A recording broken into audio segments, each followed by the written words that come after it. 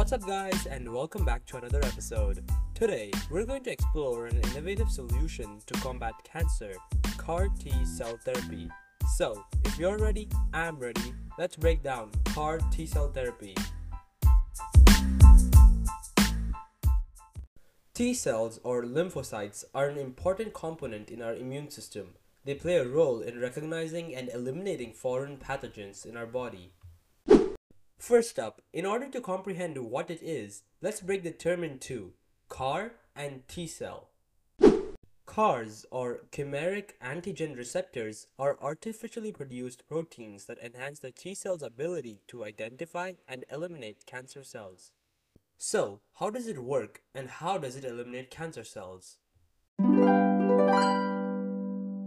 Well, firstly, T-cells are collected from the patient's blood by separating them from other components of the blood using a process known as apheresis. Next, these T-cells are sent to a lab where they are genetically modified with the addition of the CAR gene, which enables these cells to express this protein on the cell's surface. The T-cells are cultured for a period of time until enough cells are available for the therapeutic treatment. The activated CAR T-cells are then administered back into the patient's bloodstream. The T-cells circulate through the body. Wherever the CAR receptor is activated by the antigen on the cancer cell's surface, the T-cell immediately eliminates the cancer cell. Now, what type of cancer cells can CAR-activated T-cells eliminate?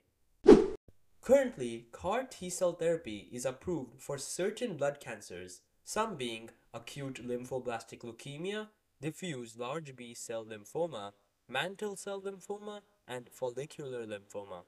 Now, let's take a look at some of the risks and side effects associated with CAR T-cell therapy. First up, allergic reactions may occur during the infusion of the genetically modified T-cells. Secondly, extracting T-cells from the patient to modify them might leave the patient with a weakened immune system. Thirdly, CRS, or cytokine release syndrome, may be a condition that could occur when the CAR T-cells release an excess amount of cytokines to activate the immune system.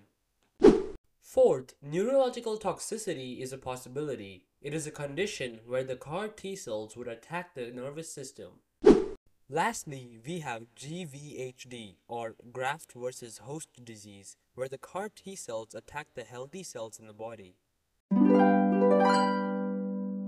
Well, those are some of the possible not-so-good things about CAR T-cell therapy.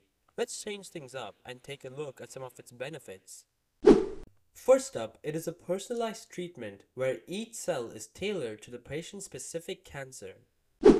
Secondly, it has demonstrated incredible efficiency and accuracy in eliminating certain blood cancer cells. Thirdly, CAR T-cell therapy could be much more and even cure cancer in some patients. CAR T-cell therapy is a promising new treatment for cancer and has shown some miraculous results in some patients. There were multiple scientists who contributed to this treatment. However, Dr. Carl June at the University of Pennsylvania is widely recognized as a pioneer in the development of this treatment. Well, that's CAR T-cell therapy. You can decide if the risks outweigh the benefits, or the opposite way around.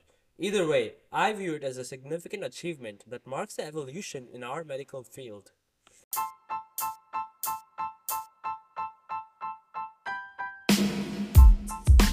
Well folks, that's it for today. If you enjoyed this episode and learned something new, consider smashing that follow button for more premium content. This is Biotech Breakdown signing out.